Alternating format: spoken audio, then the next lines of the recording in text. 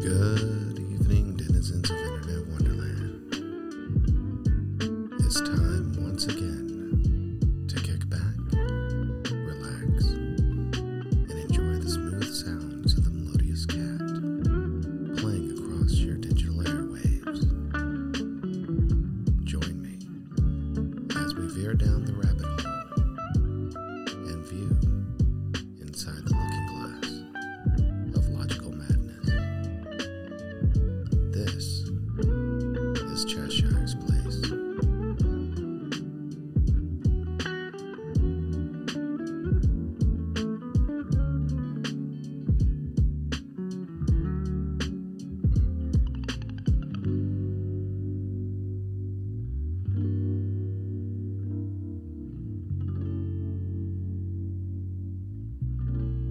Romance tropes are all the rage in animations.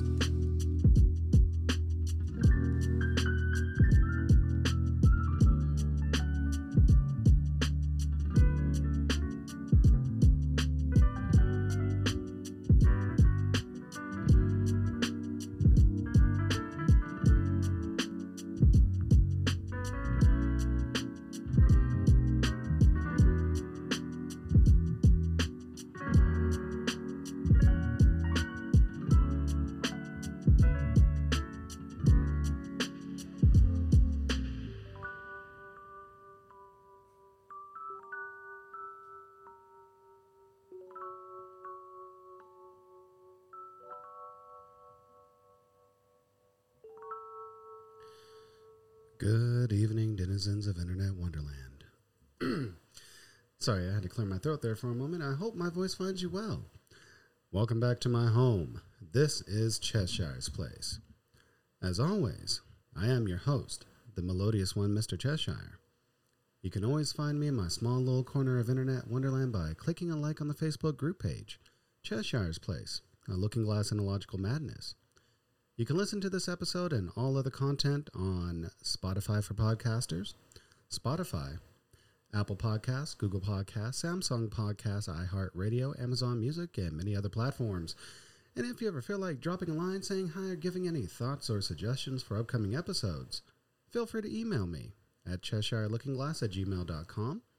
You can follow me on Twitter. Yes, I'm going to continue to say Twitter, at Place Cheshire. Also, for behind-the-scene antics and shenanigans and all fun stuff after the show, you can always find us on TikTok at Cheshire Place, and also our Instagram, which is always going to be on construction because we hardly take pictures of ourselves, at Cheshire Looking Glass. Almost got that wrong. But anyways, I think it's time that we actually cover our final hurrah for this 2-weekend wrestling endeavor that we've been on. We covered All In, and we covered some of the drama relating to All In, especially CM Punk being terminated, which I was looking online, and WrestleSide News is already mentioning that CM Punk should be coming out with a statement relating to his termination from AEW. Then, of course, there's a lot of speculations with CM Punk possibly going back to WWE, but he did burn a lot of bridges with that. So we'll be giving you more coverage on CM Punk Gate as it unfolds. That's right. Feel free to copyright that if you want. If you want to use it too, hashtag it, add us in on the hashtag. But tonight we have to cover All Out 2023 in Chicago. And what I mean by we is that I am not alone. As always, I do have my wonderful cast of characters from the Looking Glass crew. So, starting off with some introductions. First and foremost, we're going to go ahead and get a little sensual up in here because he is the international authority of the stage. He is the silver-tongued devil. He is the sexual chocolate of internet wonderland, tantalizing the juices and pleasures of all the lucky ladies out there in the world. He is the one, the only D Twizzle. D, how's it going today, man? It's going really good, really good. It's like you said, it's been a pretty long weekend for sure. Yeah, it has. I mean, thankfully it is Labor Day weekend, so Yeah. we get a small little break. Yeah, at least for sure. At least y'all do. I don't. I still have to work tomorrow. Damn. Yeah, it's all right. But then we go to this next wonderful individual. Coming to the stage, he is our resident voiceover. He is the vivacious beard that all the men are jealous of and all the women want to rub up on. He is the velvety vanilla of Internet Wonderland. Let's give it up for J.J. Watkins, Esquire. We've spent quite a bit of time together over the past couple of days, and got plenty of things to talk about for sure. Yes, definitely. Now, normally I would have Sally Stitch on, but this weekend has been very long for her, so she's actually sleeping right now on the couch, snug as a bug. I just forgot to put a blanket over her, but I'll make sure that she makes it to bed. But anyways, gentlemen, we have to talk about All Out. Yes, we do. By God, this was a good show. Oh, yeah. I'm not disappointed at all. Expect nothing less. Quite from pleased AEW. with what we got to witness today. Yes, definitely. Now, ladies and gentlemen out there in Internet Wonderland, we're going to give you our reviews of tonight's events. Now, mind you, everyone has their own opinion about, the pay-per-view and everything and the controversy. And thankfully, the crowd in Chicago was not... They were not destructive as we thought they would be. I guess they got it all out during Collision, during Tony Khan's announcement about CM Punk's firing. Sorry, I shouldn't say firing. Termination. Now, mind you, CM Punk was terminated with just cause, which means his professional contract and his employment contract done, which will cost him quite a bit of money that he could have made during the rest of the duration of his contract. And I think it was a 3 to 5 year contract that he was on. But, as I said, we'll be covering CM Punk Gate a lot more as soon as we get more news. And mind you, we watch Wrestle Talk. We watch What Culture, WrestleMania. They normally get the news first, but we will definitely talk about it as well and give our personal insights to it. But anyways, folks, we definitely need to dive into this. We're definitely going to be talking about our favorite moments because there was a lot of them, especially for one particular match, which, we're just going to talk about that. Let me, no, not getting me. Hold on. God damn it. Come on.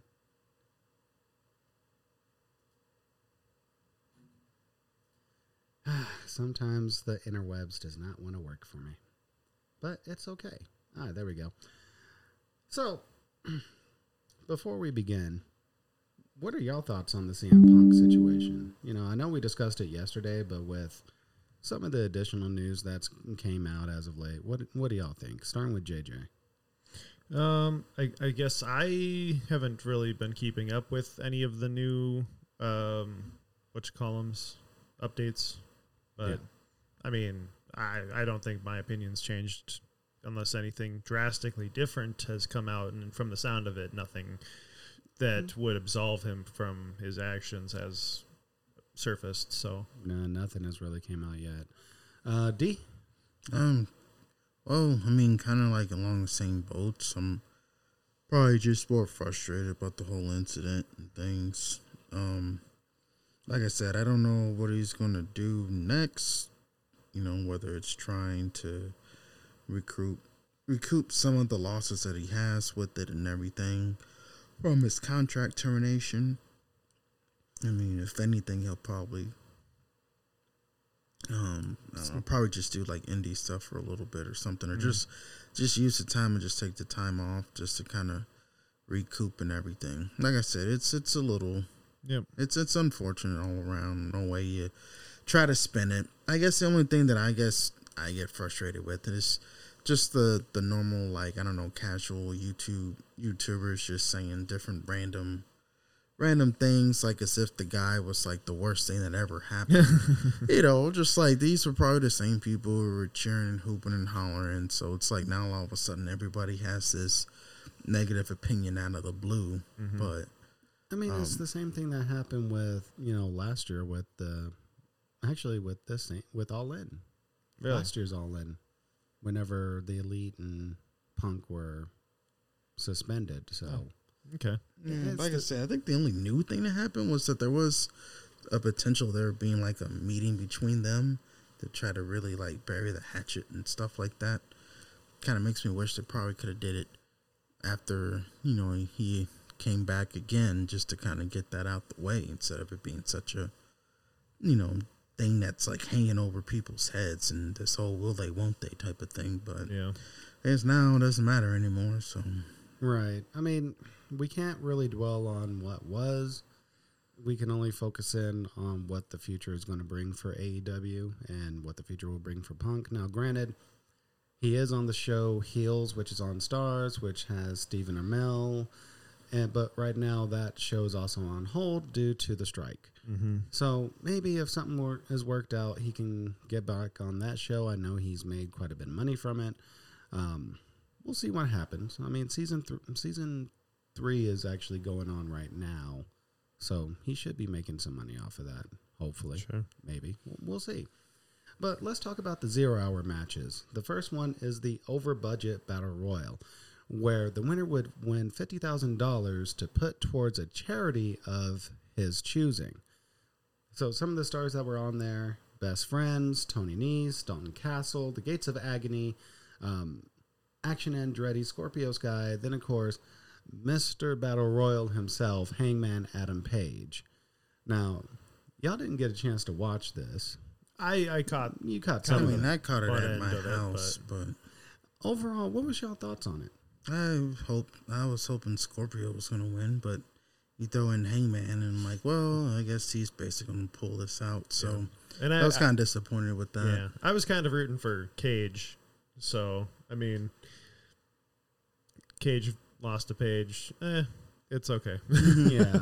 And honestly, I was just happy that Hip Thrust wasn't the winner. So Daniel Garcia. Yeah. That was sad. He was hip thrusting all the way up the damn ramp. Yeah. Someone else should have knocked him out from doing that.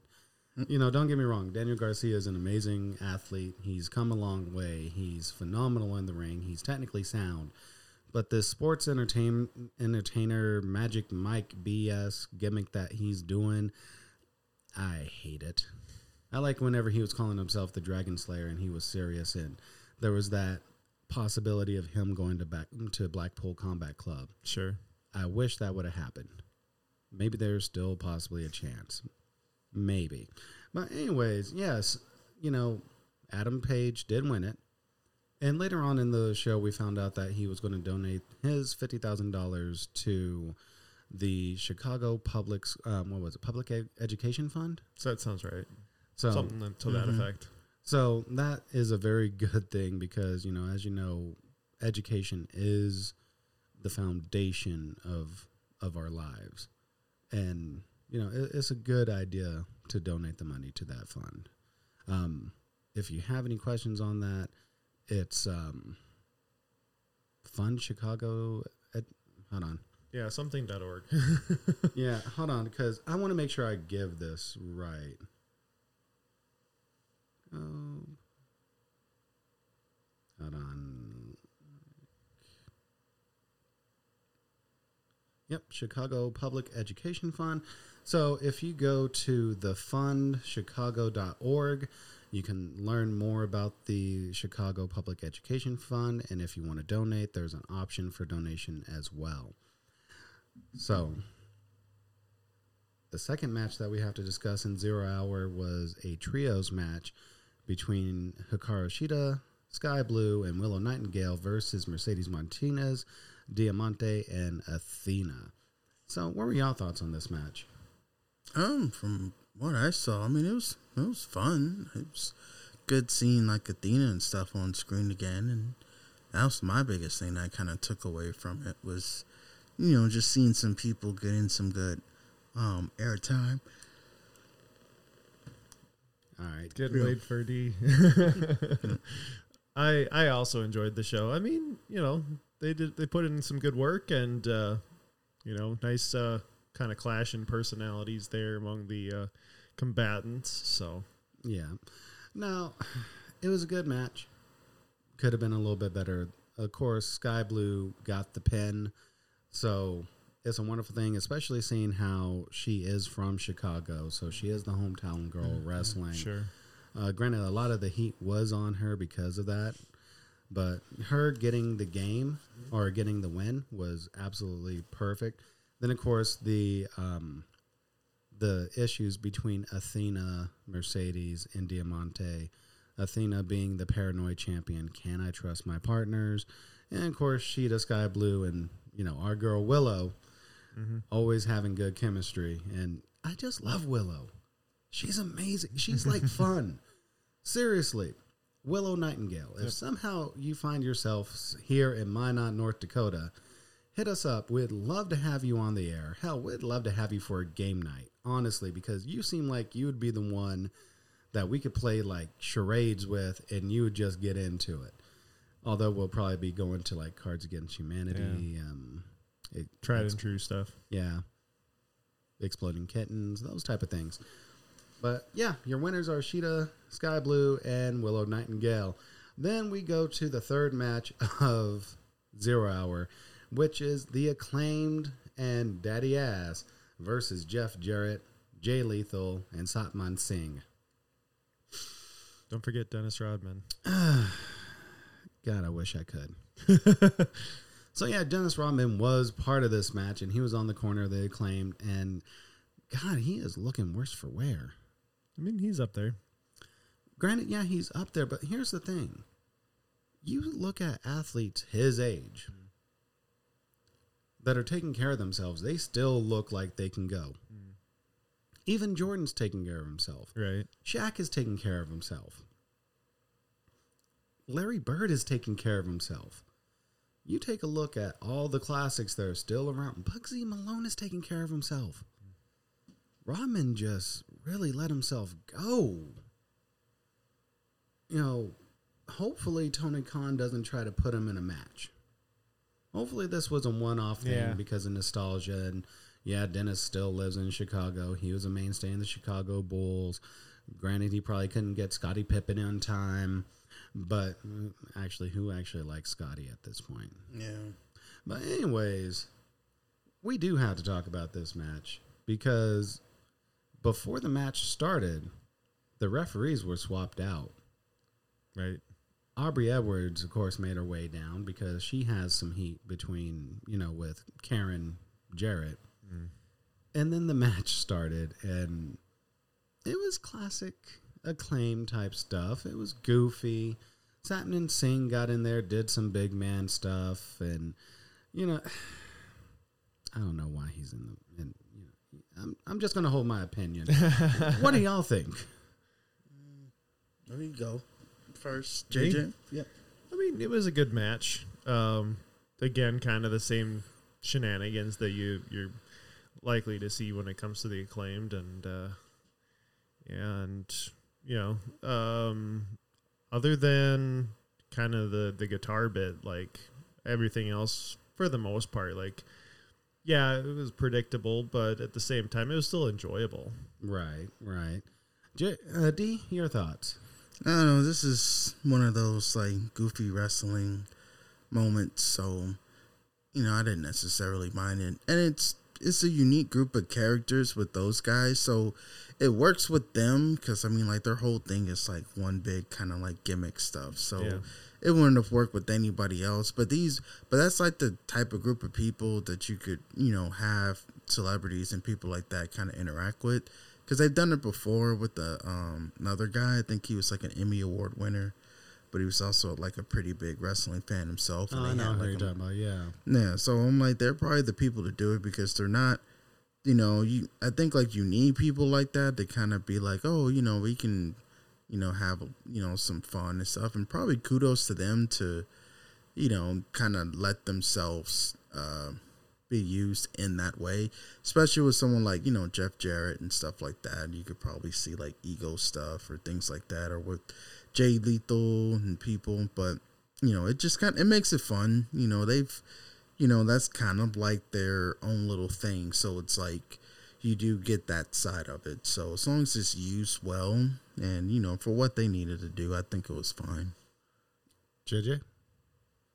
Oh, wait. I gave my opinion. You can tell that we're tired. But let's go ahead and dive into the main card. Now, this is going to be a round-robin format where each of us will give our opinions and also our ratings of the match, rating from 1 to 5, 1 being the least, 5 being the absolute best. So we're going to kick it off with the Ring of Honor Tag Team Championship match.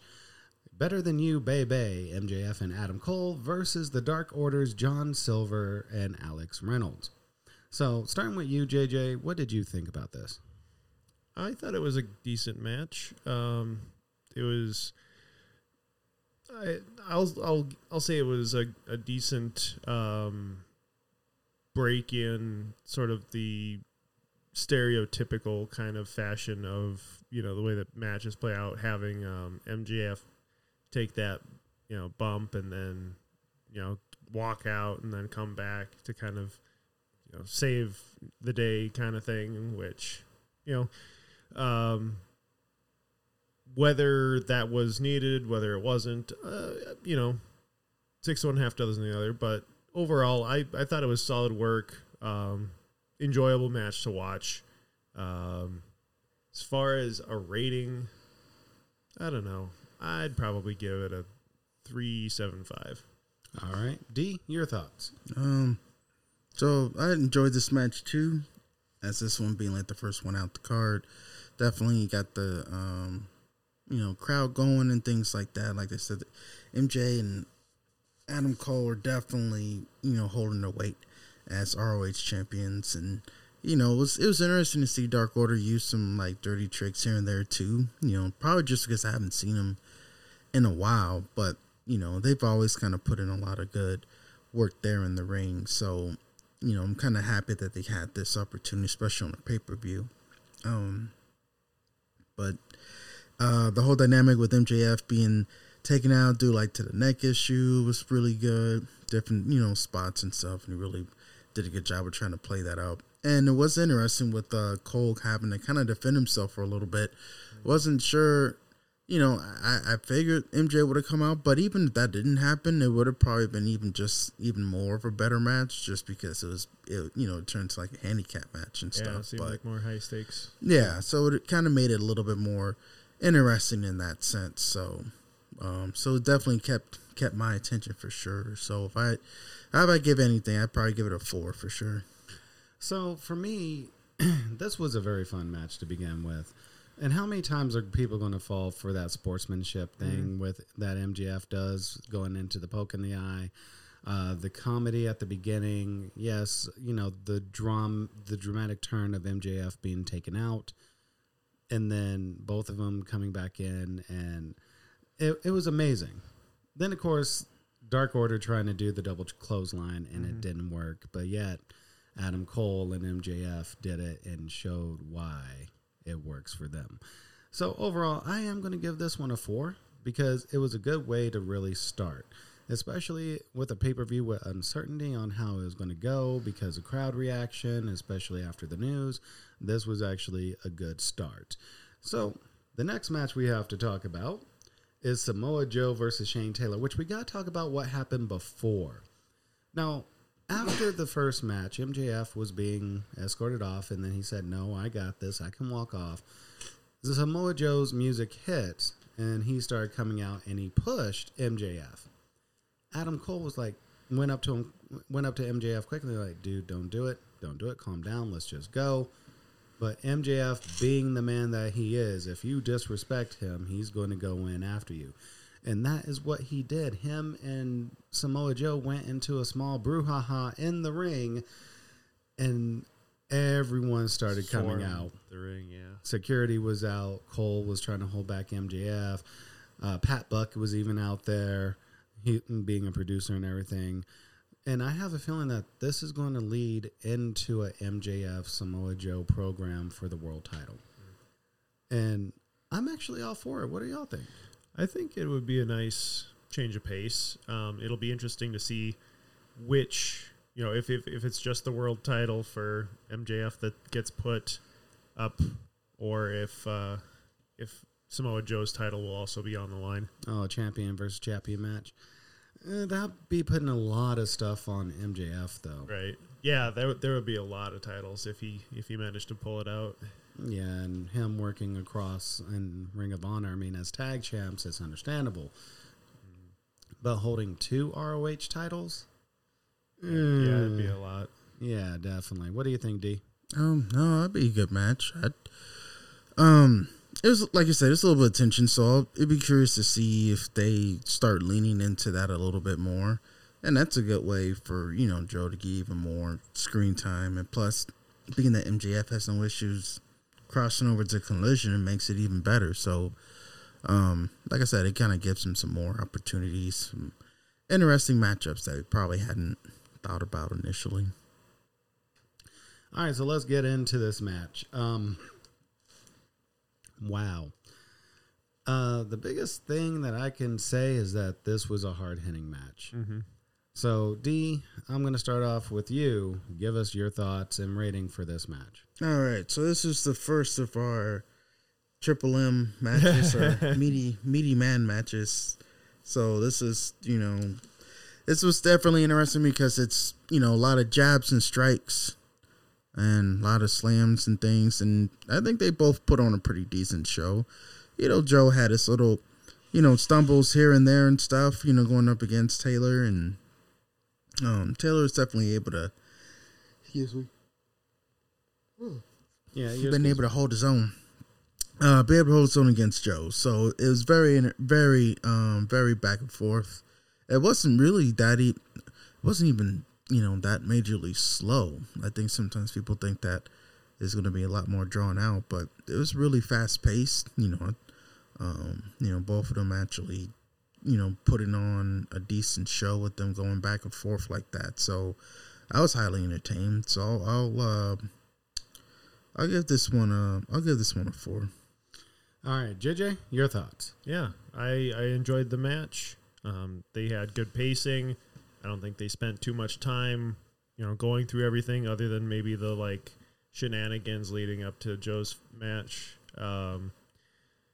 And I think both wrestlers really held their own and did a good job with it. I think I'd probably put this one at a 4. All right. So, yeah, this was definitely a hard-hitting match.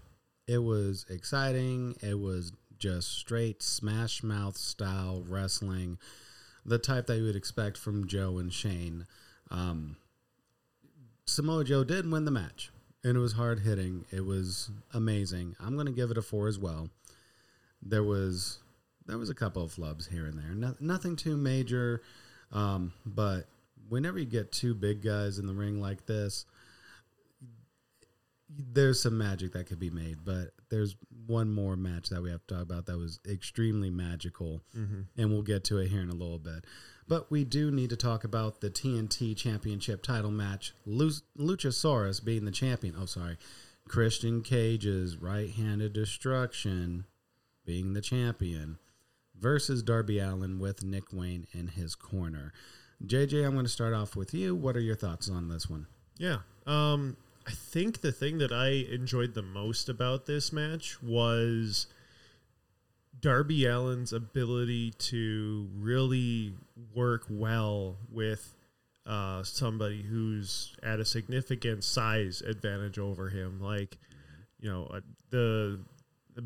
he was I think this was earlier in the match. He had one chance where he went off of the apron, and that really worked well for me. The time where he gets him sat down in a chair, I think that really worked well as, again, kind of a means to sort of even the playing field kind of deal. But then, you have kind of the rest of the match and how it all plays out, and kind of how I sort of expected it to go. So, but no, overall, I really enjoyed watching it, and I think I'll just kind of continue with my ratings going up just ever so slightly. This one I'd put a 4.25. All right, D, your thoughts? No, I really like this match. Darby's so unique in the way that he's able to go against a lot of bigger opponents. I've seen him, I think, go up against Brian Cage, I believe. He did Cage. Yeah. He did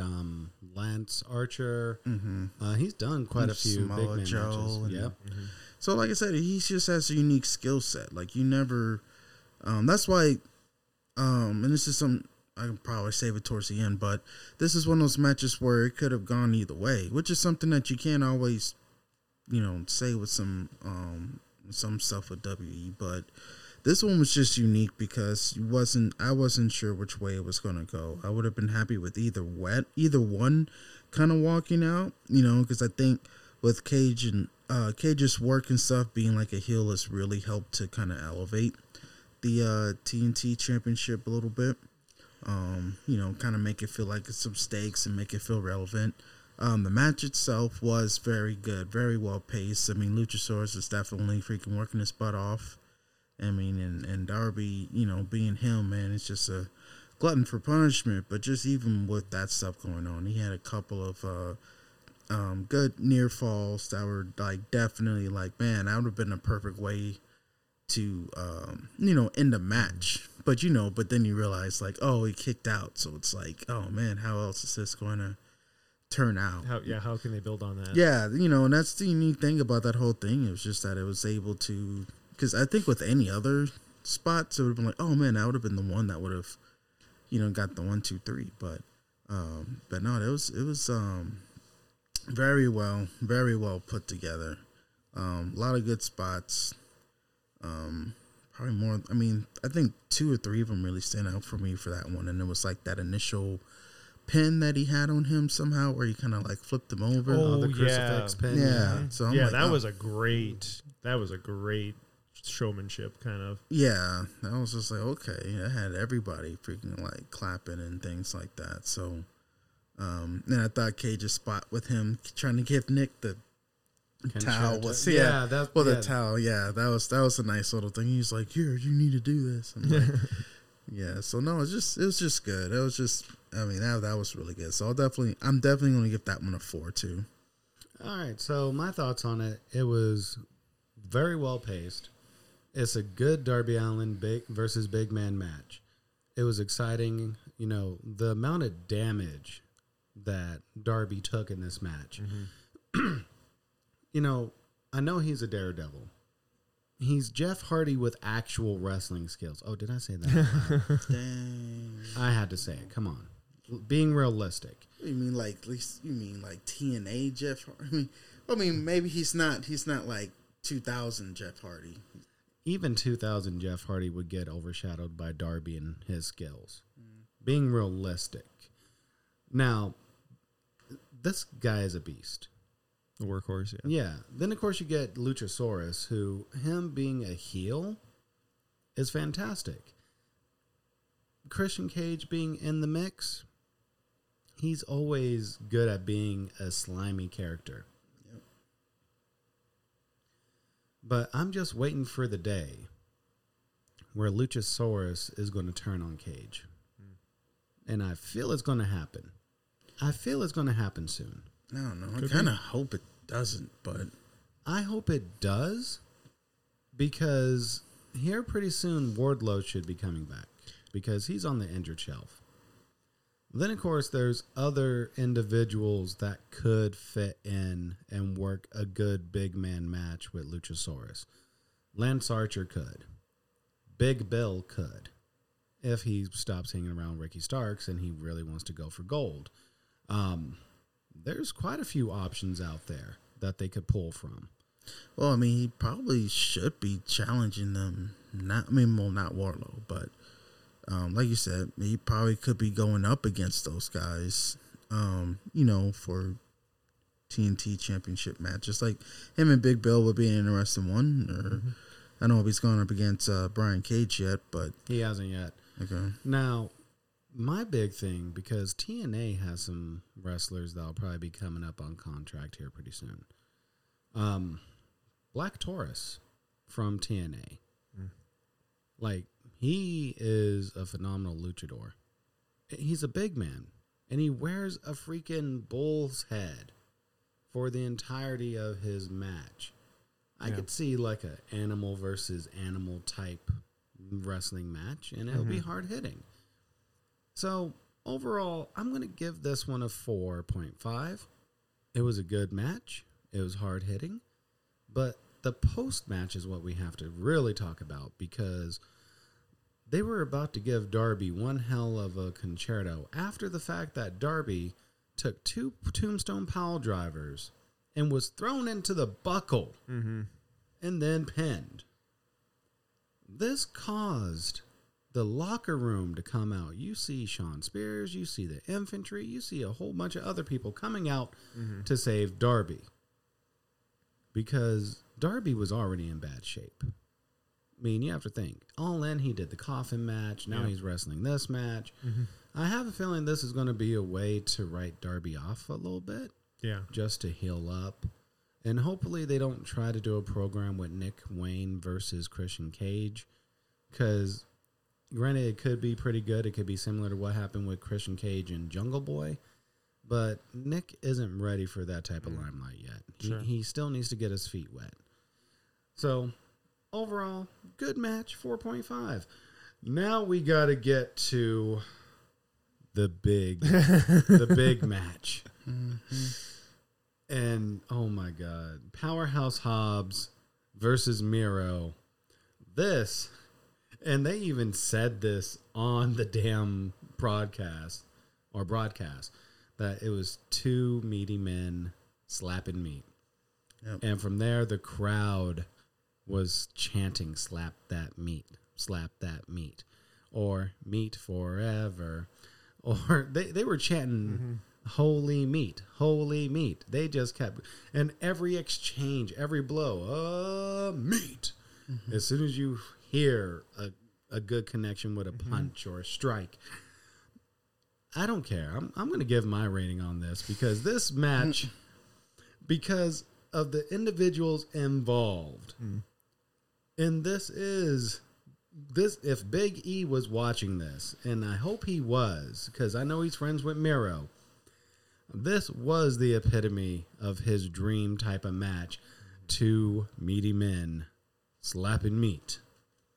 This is a 5. This is a 5 match.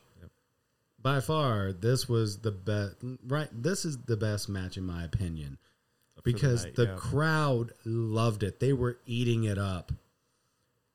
Even the announcers were eating it up. Everyone was enjoying this. It was just strike after strike, move after move, slam after slam. We want more of this, and I hope we get more of this, because it would be amazing. So, JJ, I'm starting with you. What is your thoughts on this match? Oh, hands down, for me, it's a 5. So, basically, everything that I enjoy in a match. I mean, granted, it didn't have quite as many big slams or things of that nature, but it was still high energy. A lot of exchanges and a lot of really believable sort of interactions between the wrestlers. So, yeah. Matter of fact, here, I'm going to do this because, fair use, and we can actually do this. Because I'm also reviewing this on Bleacher Report. That way I get all of my facts straight. But let me make sure that this is all right real quick. Where are we at? Yep, perfect. So, no. What are you doing? So I'm going to come here, and I want the listeners from Internet Wonderland to listen to this. So exciting to be a part of an AEW major event like this one. Meet Forever chant here in the United Center. Could be a new game mode coming to AEW Fight Forever, available on your favorite gaming console. One side of the stage is defeated, and that are some brutal shots back and forth. Miro's out on his feet. Hammer throw into the wall. So, seriously, for no other match. Other match did the crowd pop like this. Yeah. They were into it. They really got into it. They loved it. If we had like 3 out of 5 falls matches with these two, it would sell. Yep. If we had them in a main event, no title. Yeah, that was the other crazy thing about the match is that everybody got so into it, and there was no like major stakes at Exactly. Yeah, and even like the build up for it wasn't like they like, oh, we've been at this for like weeks. This came about in probably about in 2 weeks, give or take. Yeah. 2 weeks in like Collision or Rampage, whichever show. But God, can you imagine if this was for a title with these two men? And the crowd was already this hot. Yep. Can you imagine how nuclear this would be? By God, this was... we could just end the show right now just because of this. Yeah, so it's just like, dang, well, that happened. I'm like, wait, we still got like all these other matches? And that was my thing. I'm like, man, how's everything? I mean, nothing's going to compare to it, but it was like, but, the only thing is like you have something like this, and then you're thinking, all right, well, this could be the part where everything kind of falls off a cliff. Right. Just due to like, as much energy that was being placed into that, from like the crowd perspective and stuff. Right. But, I was still pleasantly surprised. But so, D, what is your rating for this match? This was just hilarious because we were making so much jokes about it before, and it was like, it's like weirdly like manifested halfway from here all the way to Chicago because as soon as they made like that first comment, it was just like, everything else just like took off. And that was right after y'all made that comment. Yes. About two big beefy men slapping meat. Yeah. And then they mentioned it like not even 2 Almost minutes later. verbatim. Like really? They're listening to us. Exactly. So. They knew what we were expecting from the match. Yeah. And they what is the looking manifested it. Yeah. Right. What is the Looking Glass crew looking for this match? Exactly. Like that was just such a freaking pleasant surprise. I was not expecting that because, you're thinking it's just going to, because we had the whole, Samoa Joe, Shane Taylor thing and nothing like that happened. Right. But it was just so unique seeing how, that match of all matches, end up like going the way that it was. I mean, I sure as hell didn't see that coming. I was freaking laughing like a freaking kid throughout the whole thing. All of us were. That's the thing. Yeah, it was just so unexpected, man. It was that was probably one of the more fun matches I've seen in probably the whole year. Definitely, probably match of the year candidate. Wow. Easily. If that doesn't win match of the year, I'm going to be pissed. I probably think the only one was probably the Forbidden Door match between Omega and Ospreay. Probably be right up there. If I had to pick one that could beat it, but no, I'm going with this one. Yeah, I'm going with this one. I don't care. Look, Kenny, Will, y'all are amazing, but y'all did not get this type of pop. This definitely 5 stars. Getting an entire arena to be able to sustain the same chance for well over a minute. Yeah, because that went the full 20 minutes, but it didn't. Yeah. I'm like, dang, has it really been? Because I'm like, there's no way. Like nothing. Yeah. Yeah, because it was like, they only have a 20-minute time thing, and it went, and it was well paced. Yep. Yeah, it was perfect. AEW, this is how you book a match. That's the match. This is review. It. This is your freaking this is your formula. This is your foundation. Give us more Miro and Powerhouse Hobbs. Give us more big, beady men slapping meat. This is your formula. Yeah.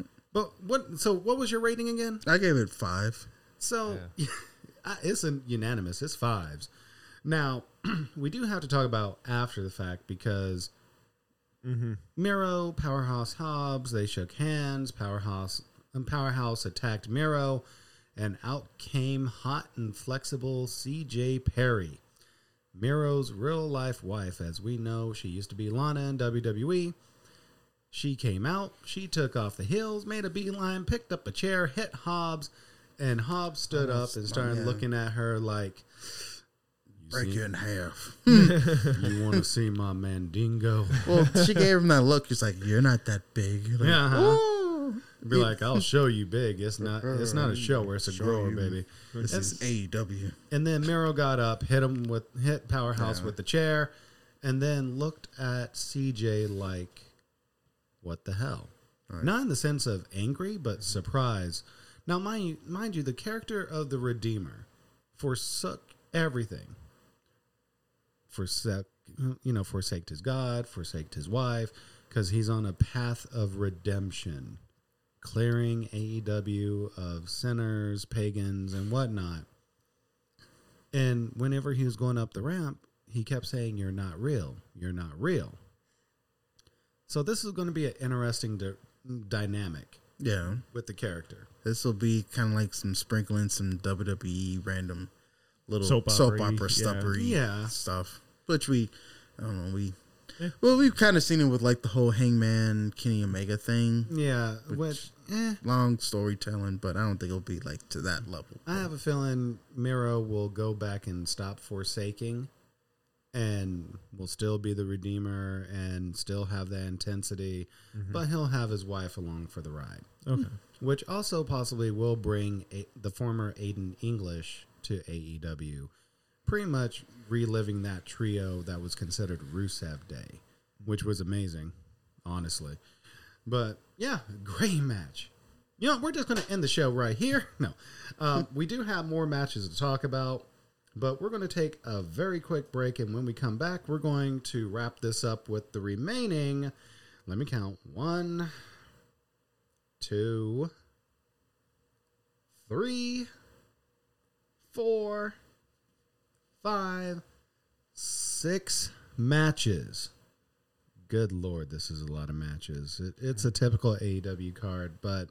Yeah, and just a week after the last one. Yeah. And frankly, still, we could easily just end the match right now due to the fact... Or end the show right now due to the fact that we were satisfied with Miro and Powerhouse. That made our dreams come true. But anyways, we'll be right back in we'll say about a few minutes. Stay tuned.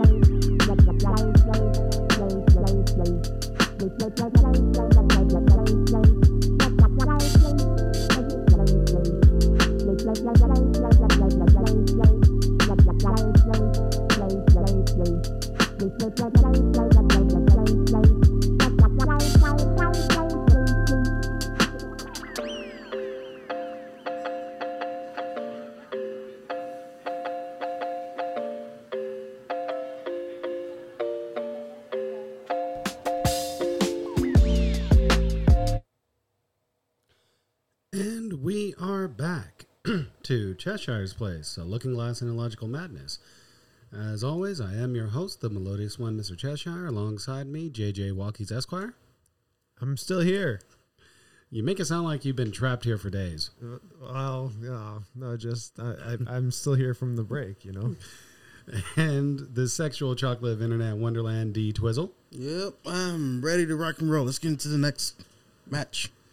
All right, the next match that we're going to be talking about in All Out 2023 in Chicago is for the TBS Championship. The champion, Chris Statlander, more than a woman, yes she is, versus Ruby Soho from The Outcast. Now, this was a good match. Yeah. It was hard hitting. It had a lot of good aspects to it. It wasn't the typical women's match. Yeah, slappy, push. No, this was hard hitting. Yeah, this was good. There was a couple of good spots in there. I'm like, up to this point, I'm like, wow, Ruby, like, where's this been for a while? Sometimes you have to have the right opponent to make some magic happen. Yeah, and that's true. Every time Chris and Ruby get into the ring, they have awesome chemistry. They do not mind going strong style and beating the hell out of each other. Mm-hmm. So, all in all, a good match. So, I'm going to start with you, D. What is your thoughts on this match? This was another one where I felt like it could have gone either way. I think originally I picked Ruby to win it. But no, like you said, I did like the back and forth between it. A lot more focus, a lot more delivery, a lot more in-ring work. You know, just seeing Ruby actually hold her own, you know, in a sense, it's really good. Like I said, I think they have, with the women that they do have, you know, they are capable, you know, it's just, like you said, it's about finding the right opponents and creating the right type of, like, tension and stuff with them to, you know, make this stuff interesting. You know, it's unpredictable in the sense that I really did think that Ruby had, you know, what it takes to actually, you know, pull this out. It's almost ironically like, you know, like the Darby Luchasaurus type of type of fight, you know, because, you know, Chris is a bigger woman and things like that, but, you know, Ruby has her own ways of getting things done, and even, you know, casting distraction and stuff didn't take away from the match, you know.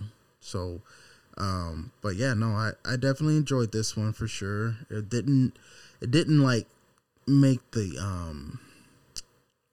you know, whole thing come to like a screeching halt. You know, sometimes when that stuff happens, you know, nothing against, you know, certain females on the roster, but some of them tend to have a tendency to make it a little bit slower than usual. But no, this was really good. I'll definitely give this one another 4. All right, JJ, your turn. Yeah, I felt like they had good chemistry. They did a good job in the ring working, and it was kind of neat to see the I guess one gimmick kind of come out and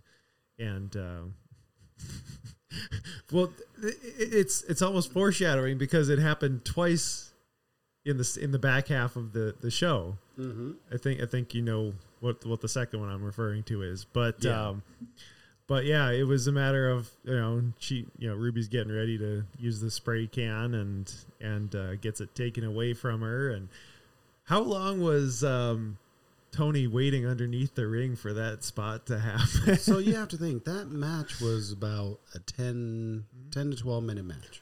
But when did Tony get set? Was she there all night leading up to it, or did they somehow sneak her in between matches? Chances are she was not. That's actually a good question. Because sometimes they'll sneak them in somehow. Like whenever they're doing some type of change here and there, they'll sneak someone in. Or they're just willing to be underneath the ring for a good duration. I mean, there's enough room underneath the ring where she's safe. It's just one of those things that I don't know. Yeah. But I'd be curious to be a fly on the wall to see kind of how some of that stuff gets disseminated amongst the people. Can you imagine Tony Khan talking to Tony Storm? Hey, Tony, I was wondering, for this match, we want you to interfere in it. And instead of running down the instead of running down, we're going to have you underneath the ring for the entire match. We may have you underneath there starting at 0 hour. You could take a nap, relax. We'll radio you, let you know whenever it's time, and it'll be epic. It'll be wonderful, and you just act all crazy and everything because people are liking the gimmick. What do you think? Mm-hmm. Can you imagine that conversation? It would be an interesting conversation. It would be interesting. But we'll just wrap it up there. Overall, again, decent match. I'd give it a 3.75 maybe. Yeah, I'm going to give this one a 4 because it was the only women's match on the card, and they kept up with the pace that all the male matches were doing. Yeah. So this really shows that they are giving a lot more attention to the women's matches that they put on for pay-per-view. Yeah, and maybe they're, I don't know how they do stuff behind the scenes, but maybe they're starting to realize that some of the stuff need to be a little bit more. I mean, if you speed up the pace a little bit. Yeah, like if you take a look at the women's roster on AEW, as of late, there has been some issues where they haven't been getting enough time, and mind you, there was a big thing about that in July, and now they're beginning to get the time that they deserve, and I'm happy for it. AEW's women's roster is so rich that it could rival WWE's. Yeah, I don't know. I still think WWE still has the better roster. I think what would help AEW would be kind of, I think with just the pace of the matches would really be useful. I feel like sometimes a lot of their stuff, and maybe because like you said, they don't have like a full time and things like that, but I mean, if that's what it takes for them to be a little bit more for it to be a little bit more quicker pace and things like that, then that's probably what needs to happen. I mean, because like you watch things like on Rampage, and sometimes it does kind of, they'll have main events and those will be good, but there'll be other moments where it's just like, even when they are, things are it's kind of hard to watch. Now, my big suggestion to AEW to really flush it out is do give equal timing for women's matches in all of their shows. For Dynamite, for Rampage, for Collision, even Ring of Honor. Because the women that perform in Ring of Honor, they're extremely talented. They need to be highlighted more. Mm-hmm. Hell, Tony, honestly, if you want, make another show strictly for women's wrestling. Yeah. Like how Stardom and Shimmer, they have a good formula for their women's roster. Don't make it like Dangerous Women of Wrestling. If anyone has ever watched that crap, I'm saying crap. Oh wait, I should say Jim Cornette style. Yep, Dangerous Women of Wrestling was the worst piece of shit that I ever saw in my life. But anyways, because it was. Whenever you have a star called G.I. Ho, oof, and come on, want to Leia.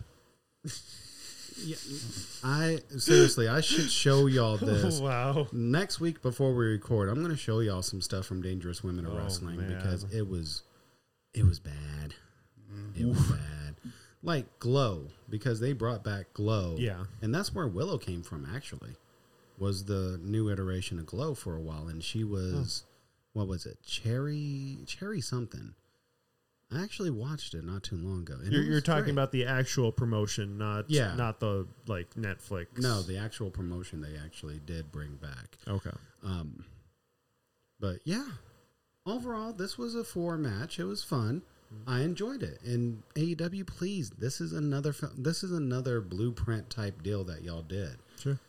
So the next match we have to talk about is the strap match. Oh God.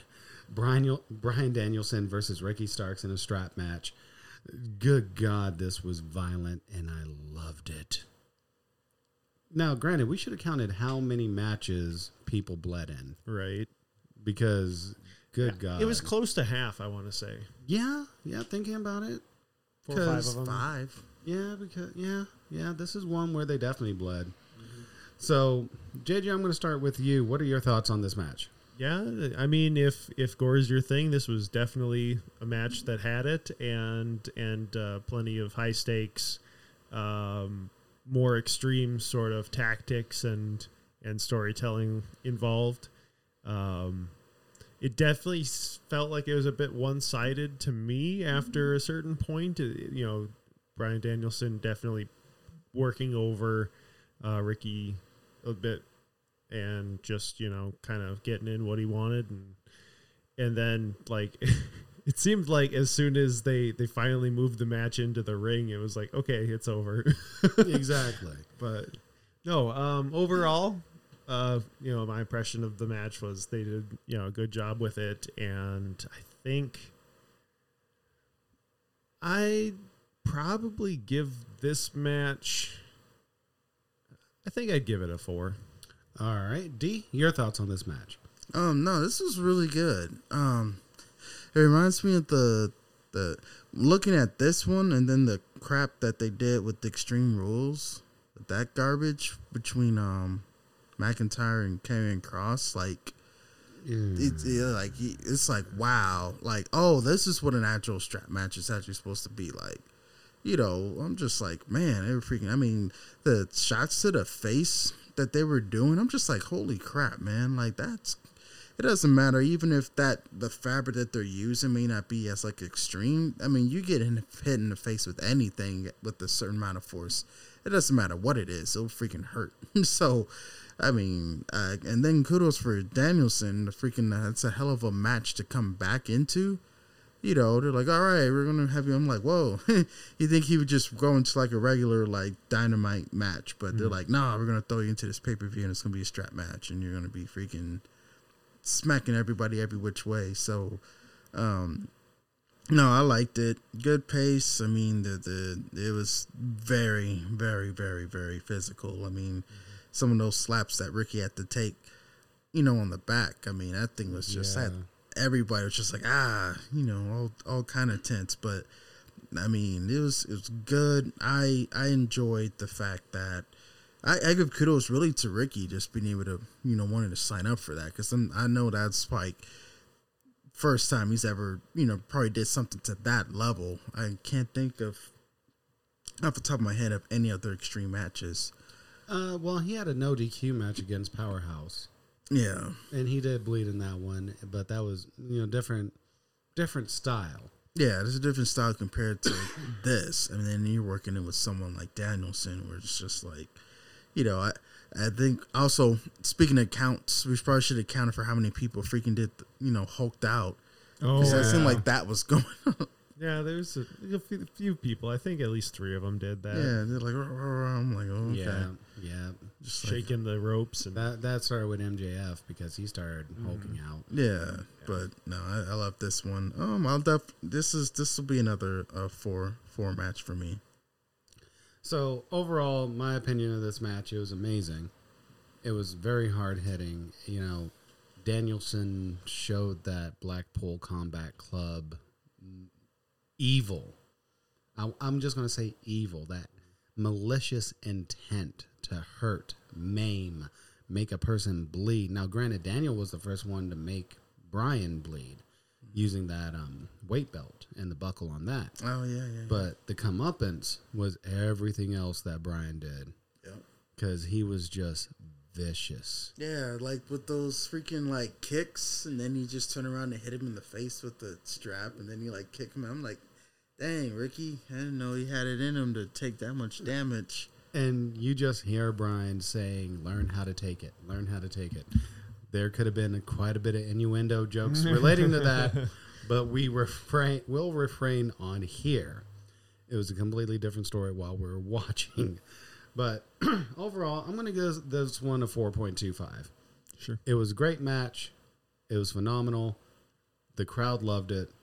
You know, having Big Bill and Ricky the Dragon Steamboat interact in it was great. But still, 4.25. I mean, there are other matches that are up there in caliber, especially Miro versus Powerhouse. I mean, no offense to Bryan, no offense to Ricky, but, you know, the crowd reaction. Yeah. The crowd reaction. That probably would have been a very, very close second, I would think. Yeah. All right, so the next one we got to talk about is Eddie Kingston and Katsuyori Shibata versus Blackpool Combat Club, which is going to be Claudio Castagnoli and Wheeler Yuta. D, I'm gonna have you start on this one. What are your thoughts and rating for this one? So this one was another surprise one because I was originally going with Eddie for this one, just as in a sense of kind of like a rebound match. Like I said, there was some good spots, and just some of the animosity between Kingston and Claudio was really good, and I have the utmost respect for Claudio and his like stature when it comes to stuff in the ring. It's always go time with him. I mean, his work was really good, and then all the stuff with Shibata, I really, really enjoy watching him perform. He's very smart, very like I said, very technical. Just the way everything was starting off, So, and then I give also props to Yuta because he was getting freaking thrown around like a rag doll. I mean, just literally just a whipping boy for a lot of those big spots and slams that he had to go through. So, I mean, he took a lot of hits, but like I said, the pacing of it wasn't too bad. I think it was more of like a yo-yo with a lot of different things that was going on.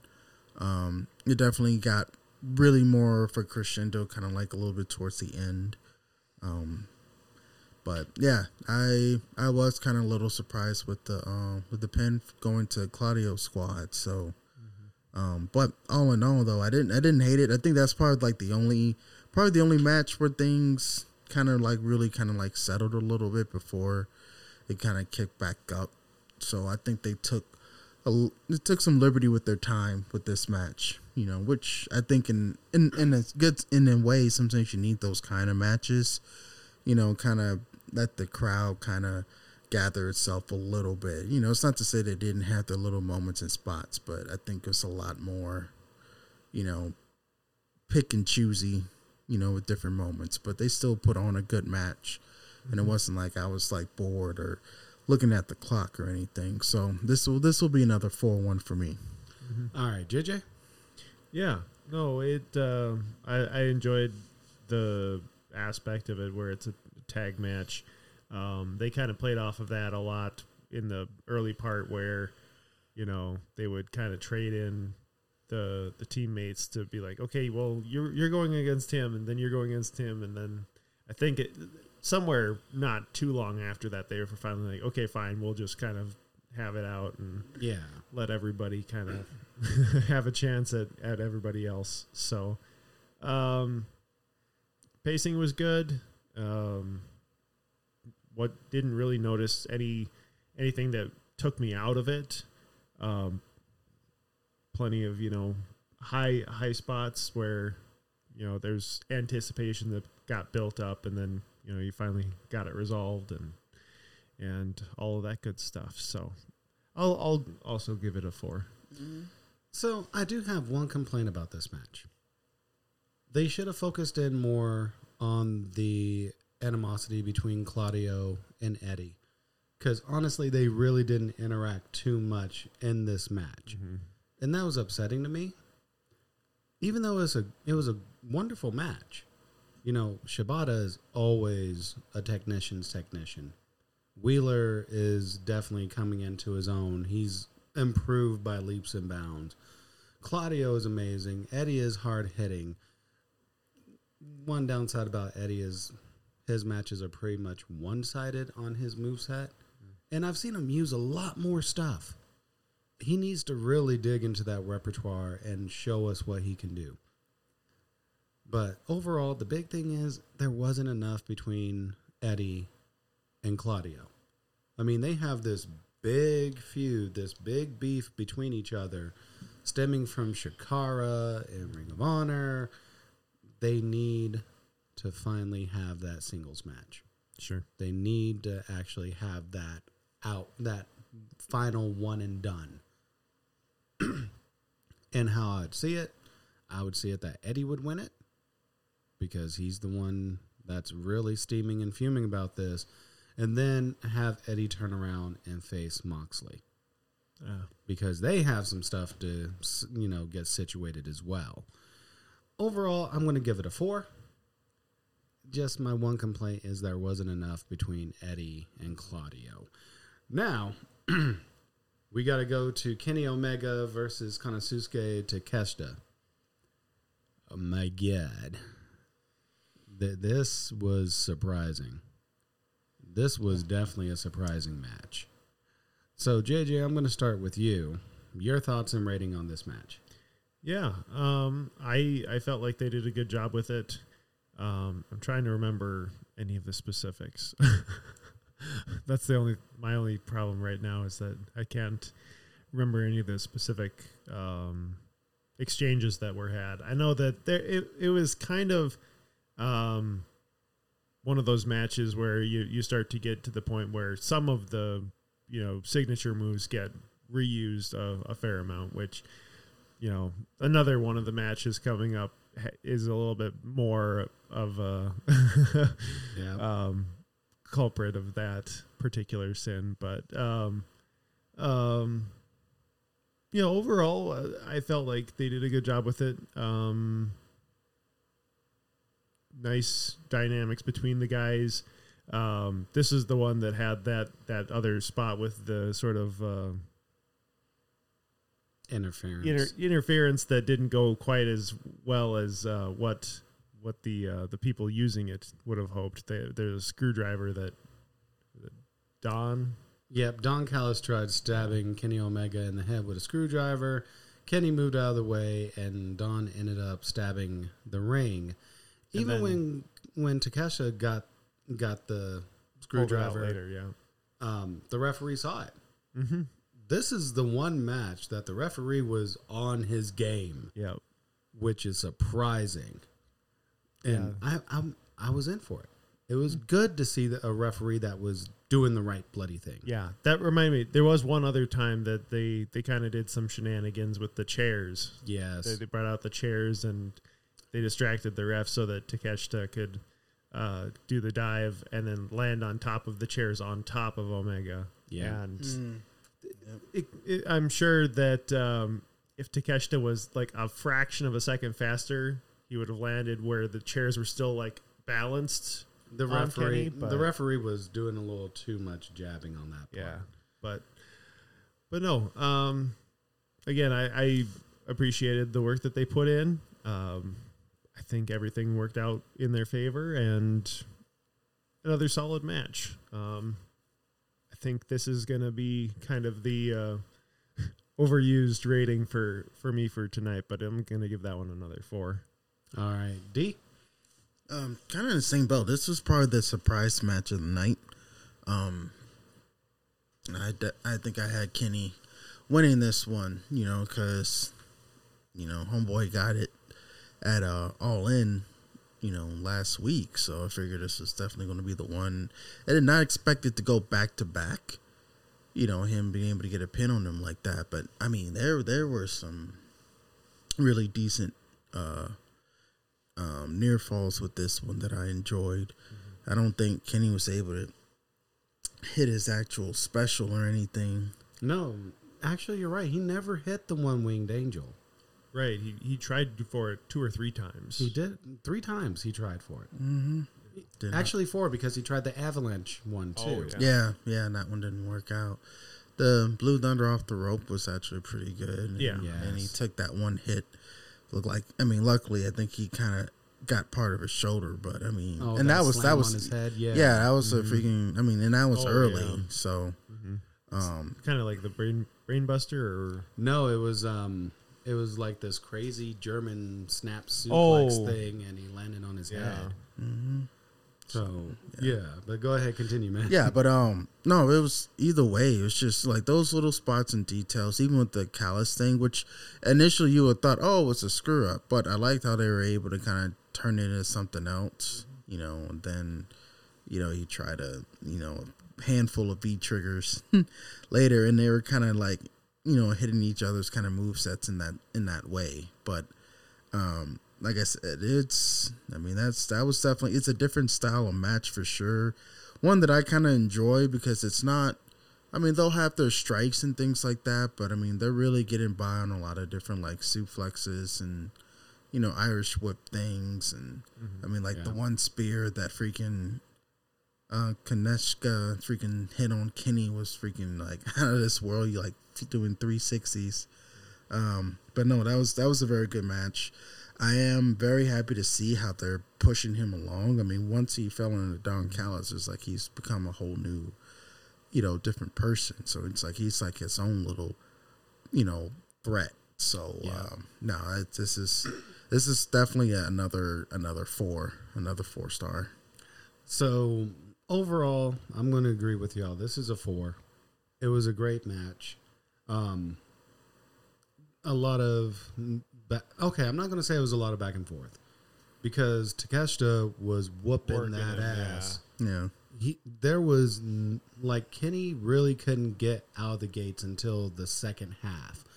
And this really shows A, that Kenny's willing to put over people.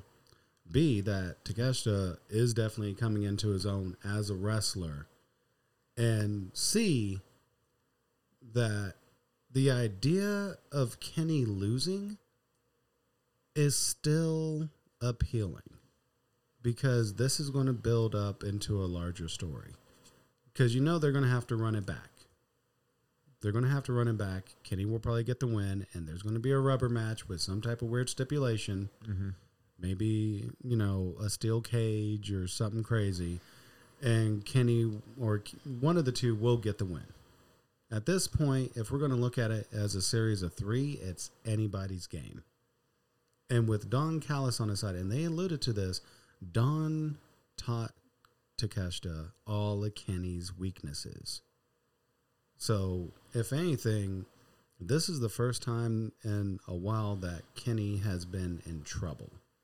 Yeah, and he normally doesn't, you know, if he does anything, it's always with someone like the bigger, you know, wrestlers or more brand name type of people. Mm-hmm. But for this to be somebody, you know, it's not to say that he's not, but like, you know, it's not like a Danielson or Moxley or, you know, anybody in that group. This is like a person a little bit like in a different level in a sense. And he's giving him problems, which, you know, makes it intriguing because it's like, oh, well, only this person can really beat that person, you know, type of thing. So it makes it to where, like, there are people who are actually on a pretty even keel with someone like Omega. So in my thoughts, Takeshita is a younger, stronger version of Omega at this point. Mm. This is like Omega young into the beginning strides of his prime, because you have to look at the matches that Omega was doing with Kushida, with Ospreay, with you know, just then like his heyday in New Japan. Yeah, because I mean, you could put Ospreay and I keep on saying this name wrong. But I can see him, Ospreay and Konechka. Am I saying that right? Takeshita. There we go. You could see them in that like type of boat, you know, as far as like skill and abilities and stuff. Right. And they both have been notorious for giving Omega huge problems. Mm. All right, so now we got to switch over to the 8-man tag team match. Bullet Club Gold. The bang gang. Yeah, I hate that term. I love that term. It's the best thing ever. Switchblade, Jay White, Rock Hard, Juice Robinson, and of course, the Gun Club, Austin and Colton Gunn, versus FTR and the Young Bucks. So, JJ, I'm going to kick this off to you. Give us your thoughts and rating for this match. I loved the match. This was my number 2 match of the night. It had all of the things that I typically like in a match, where you've got all sorts of mayhem and chaos going on between all of the different people. You've got sort of the give and take when it comes to the people that are trying to get out of the ring and you won't let them. You've got all of the combo hits where you've got people trying to, work in tandem, and it's even more interesting when those get broken up because it's like, oh, you weren't there for me. Why weren't you there for me? And then obviously the highlight for me of the match where you had the 4 pairs and they were all hitting the same moves. So you had like 3 or 4 moves in a row and they all landed on the sharpshooter as the finisher out of that set. And it just looked so good with them being that synchronized. It's like they nailed that perfectly. So I think this is the hardest part for me about my rating. It's okay to give it higher if you want. Yeah, I mean, I want to give it a 4.75, but I think I'll give it a 4.5. Okay. D, your turn. Kind of like in the same boat. It was very interesting to see how the Bucks and FTR was actually going to work together. And, and it was like as the match progressively got on, they were basically starting to feel a little bit more, calm, cool, and collected around each other and trusting each other a little bit more.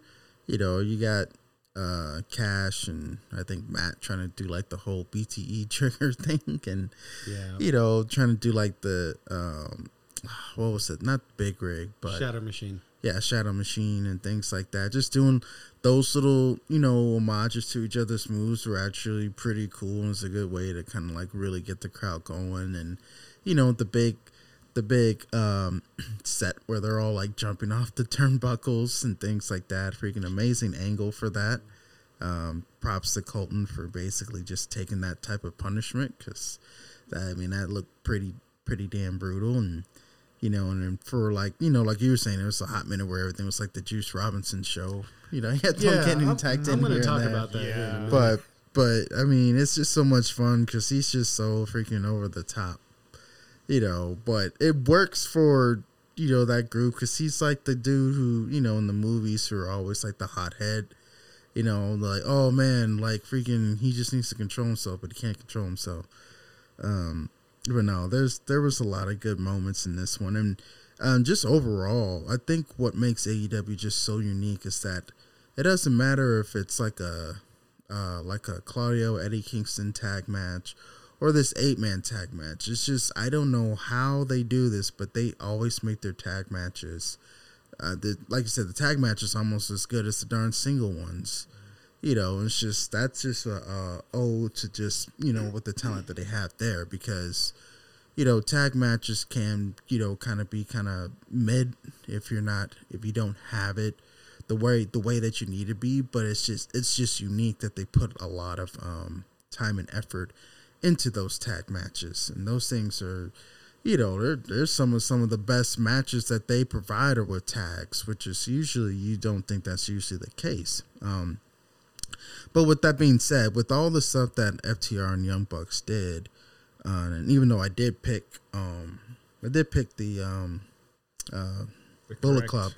Yeah, but I did pick Bullet Club, but even with that though, there was just some moments where I'm just like, yeah, man, I don't screw this one up. But the fact they were still able to get that win though was very, very impressive. Because they definitely threw a lot at them, and that they still end up winning, and that's what had me nervous the whole time because I'm like, man, they're really throwing some decent stuff at these guys, and somehow or another they're able to actually still pull it out. And it was kind of cool how they did it because it all kind of came to a head, at the end like that. And they got the 1, 2, 3. So I'm like, wow, okay, well, that's good. It's good for Bullet Club Gold because they need to build that faction up, build up Jay White and everything. Make sure that he's actually being useful.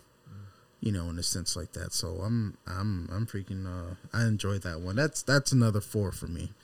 So my thoughts is it was surprising that Bullet Club Gold got the win. It was all around just fun. It was a fun, momentous match, from start to finish. And of course the MVP being rock hard, Juice Robinson. Honestly, if it was just a 4-on-1 match with Juice being the only one from Bullet Club Gold, he would still be able to hold that match together because it was that fun. You know, he is the wild card. He is unpredictable. And it was wonderful. It was a great time. You know, for me, it's a 4 still. Because there were a couple spots here and there that were but overall, for what we got, it was great. And it still gives us a little drama between Young Bucks and FTR. Even though they didn't come to blows, you can tell that they were upset. And I have a feeling that they're going to run it back with that 8-man tag as well. Or it's going to become a triple threat for the titles. I have a feeling that's going to be next. Could be. But anyways, going on to our main event for the international title, Orange Cassidy versus Jon Moxley. Now, some news here. Orange Cassidy has held that title for 326 days. Day in, day out. Every pay-per-view, being on Dynamite, being on Rampage, being on Collision, defending it. If there was a man that epitomized workhorse at this point, it would be him. Not Roman Reigns. Don't get me wrong. Roman Reigns, whenever he was a full-timer, yeah, he was working. But this man is a workhorse. Actually, here, let's compare. Orange Cassidy and Gunther. Complete beast when it comes to defending and being active. But Orange does it more. Because he's on Dynamite. He's on Rampage. He's on Collision. He never takes any breaks. And you can tell that he's banged up. You can tell that he's worn down. But yet, the passion he had for that belt and how he elevated it, that definitely carried into this match. So, D, I'm going to start with you. Your thoughts on this match and your rating. So I've definitely been following him ever since he's actually won the belt. So it's been one hell of a run. Like you said, he's faced a gauntlet of different people in different ways, and every single match, you know, he's always kind of, you know, gave it his all with everything. So, it was kind of weird seeing him, you know, basically drop it. Personally, I was hoping that if it was to happen, that he would have dropped it to like Miro or something like that. But you know, like I said, he's had a hell of a run. There's been a lot of like really good 5-star matches that he's had on Dynamite with people who he's gone up with, and you know, it's been great. Now, as far as the match is concerned, yeah, it was definitely with someone like Moxley, which is someone he hasn't gone toe to toe with. You know, it definitely drained a lot out of him. I mean, Moxley wasn't messing around at all, and it got really physical real quick. You know, so no punches were held or anything like that. I mean, he gave it all he had towards Moxley, and I guess, you know, it's pretty intense when his whole like shtick thing, you know, all of a sudden just kind of gets into more like violent kicks at that one point. And it's just like, it was like, oh, and it's like, you know, just going all crazy and everything like that. But no, that was, I mean, yeah, he left him freaking broken, beaten, and scarred for sure. So, I mean, it's a heck of a way to go out. And, you know, before the match even started, like, they had that little, like, pause thing. And in the back of my mind, I'm like, the way he's kind of, like, looking around and all that type of stuff, it's kind of like, that's, like, one of those, like, little, like, you know what? I had a really good run type of looks and stuff as he's, like, kind of looking around the crowd. I'm like, all right, so this is going to be one of, like, these, like, swan song performances. He's like, I'm going to do all this stuff. I'm going to do everything in the book, but, you know, I know it's getting ready to happen. So But yeah, it was a heck of a match. Good build up. He getting so much like mic time and seeing him like cut these like promos and stuff. I'm like, this is pretty impressive. And nothing against someone like Gunther or anything like that. But it's just like you said, it's just a different type of style with him because he's definitely out there, every single day in different kinds of matches and things like that. So yeah, props to Cassidy for sure, man. And with Moxley, I'll be curious to see who he's going to be taking on, defending that belt and things like that. So, because I guess my thing is it's an international belt, but you don't want to turn it into like a United States champion type of thing, Yeah. So that's the reason why I was kind of thinking they would give it to somebody who is from like outside the country, just to make it look like as if it's more, Well, and I mean, technically, with it being, Blackpool, it's technically across the pond, at least for us. So yeah, true. So what was your rating on this? I'll probably give this one a 5 just because of all the stuff that went into it. So I'll give that one a 5. All right, JJ, your thoughts? I enjoyed the match. I think that again the guys in the ring did a great job putting it on.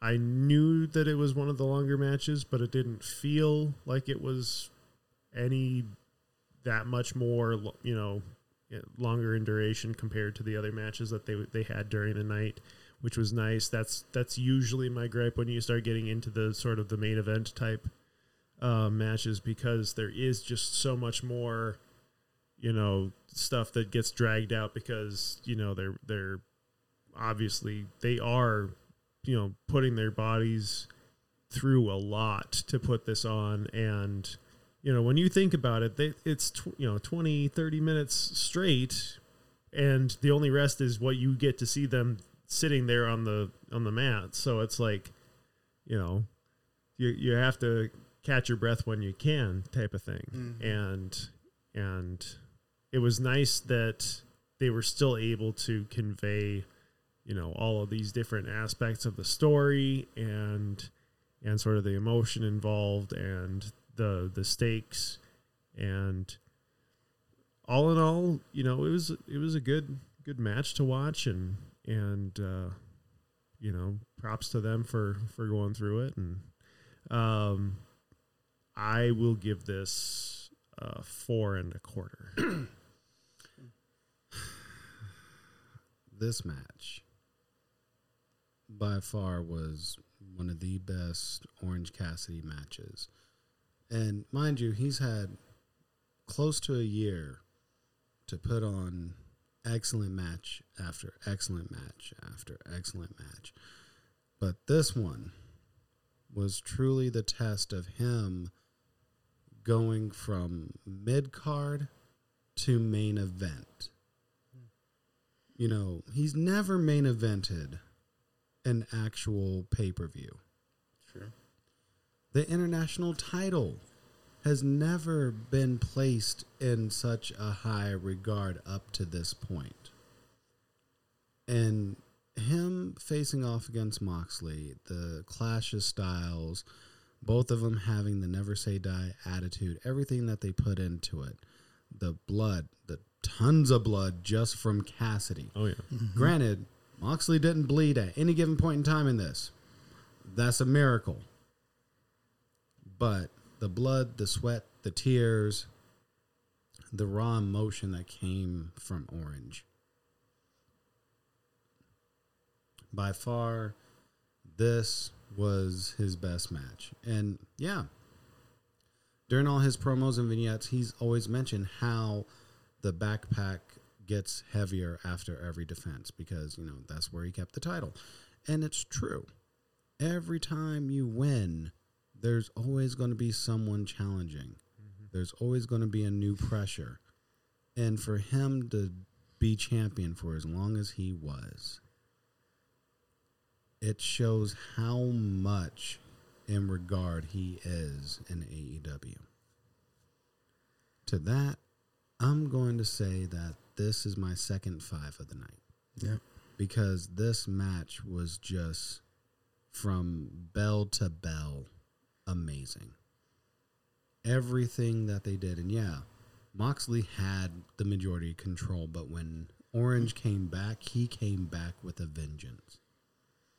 Even to his last stand, hardly being able to stand, and instead of putting his hands in his pockets, giving Moxley the two-bird salute. And it was like so much better than the one that we got last week from Chris Jericho. Yeah, let's not talk about Jericho. No, just in that contrast, because like his was sort of this like pathetic, like, and then you've got Orange Cassidy that is like legitimate, like you can tell he's at the end of his rope, and he's still able to get up, stand here in defiance. Exactly. Yeah, it took him 2 death drivers to basically take him out. And it shows the resiliency and the tenacity. Yeah. And also my predictions are going to be Ricky Starks and Orange Cassidy to Blackpool Combat Club because, mind you, those matches, and they always say forged by blood. So I could see them being lobbied for Blackpool Combat Club, which would be amazing. I don't think it would happen. No, I think there's... Ricky Starks more so joining, yes. Orange joining, it's not in his character. And it wouldn't mesh with Blackpool. Nope.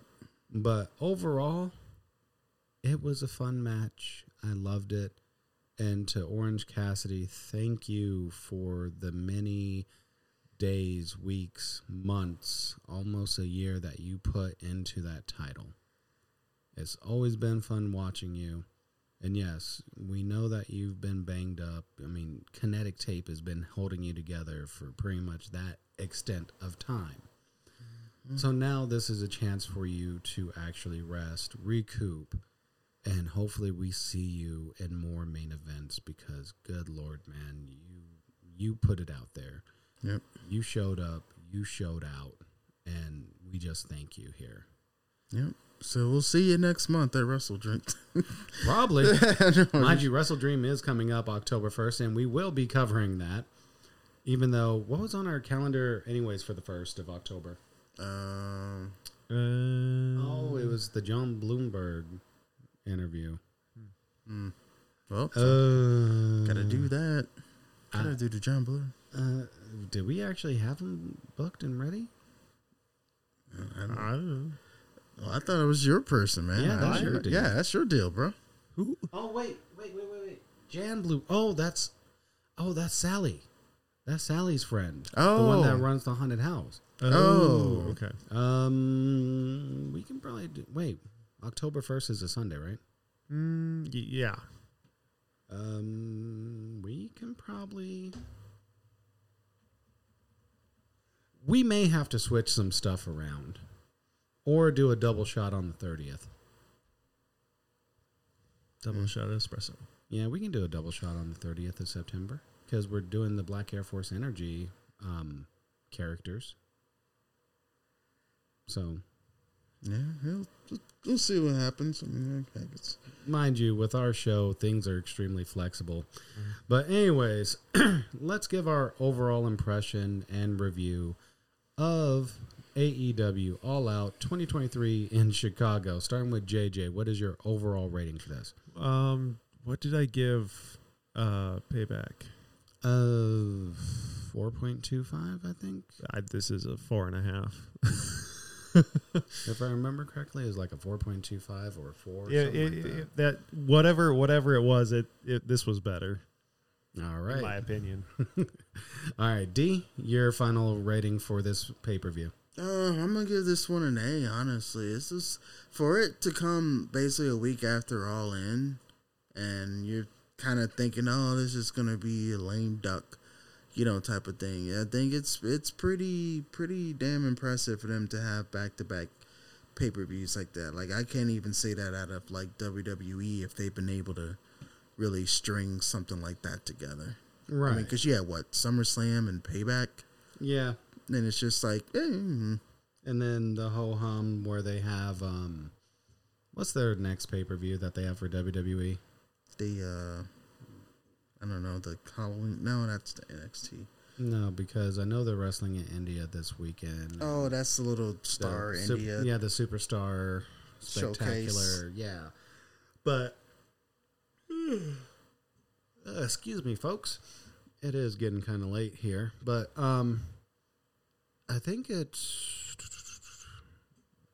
I can't even remember. But It's Superstar Spectacle. yeah, that's in India, but what's the next pay-per-view? Like After that one? Yeah. Because I don't even think we're going to be watching Superstar Spectacle. Is that even going to be on a PLE? Probably. Yeah, I mean, they got everything else on that darn thing. True. I want to... why does No Way Out keep popping in my head? They haven't done a No Way Out in forever. No way. I don't know. Let's see. No Mercy? Yeah, there we go. No Mercy. Okay. Yet another one that's not going to have the bloodline really involved. Yeah. Thank God. I mean, what? No, I'm with you there. But anyways, my overall for this is going to be 4.5. It was a great show. It was definitely better than Payback. Oh, yeah. Leaps and bounds. Mind you, I enjoy WWE, but AEW definitely showed up and showed out for 2 weekends in a row. Mm-hmm. Yeah, like I said, it's just, I don't know. I probably am a little biased. I have nothing against WWE. They have their moments, don't get me wrong, but I mean, after what I just saw AEW pull off in a span of 2 weeks, that's pretty impressive. Yeah, it really is. And, you know, once again, I don't have anything against WWE as well. Mm-hmm. I like WWE. Whenever they're firing on all cylinders, they're firing on all cylinders. They're doing stuff that's amazing. But I just personally like the talent that they have right now because of possibly even just nostalgia reasons for me, you know, watching sort of the later end of the Attitude Era.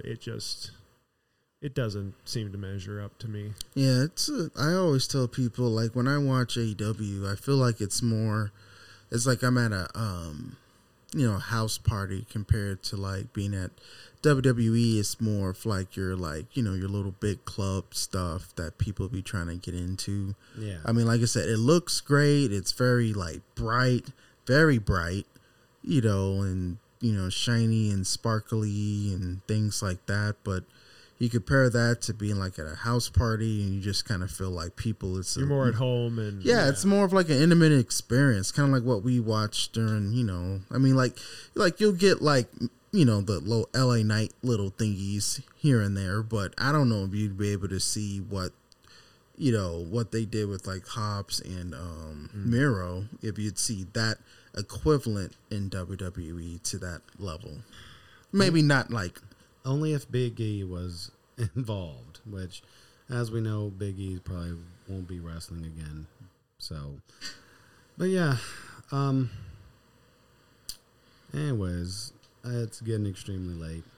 Even though y'all get to enjoy Labor Day, I don't. Yeah, but you get to like go to the movies, right? Zoo. I'll probably help them with the zoo, but the movies, I don't want to go to the movies. But then they got Spider-Verse there. Yeah. Oh, yeah, they do have that at Oak Park, but I spend enough time with my students. Oh, I see.